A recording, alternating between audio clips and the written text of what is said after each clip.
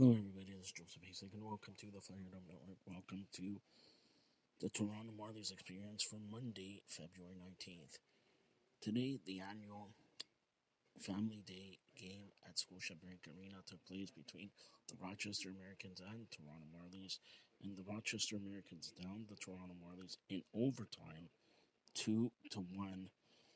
The Toronto Marlies got goal from Dylan Campbell. He opened up the scoring at 11:13 of the first period. But to no avail, as Rochester scored a goal and then scored the other goal in overtime. The Marlies outshot Rochester by a score of 53. Yes, 53-26. The Marlies will return to action February 23rd in Laval at 7 p.m.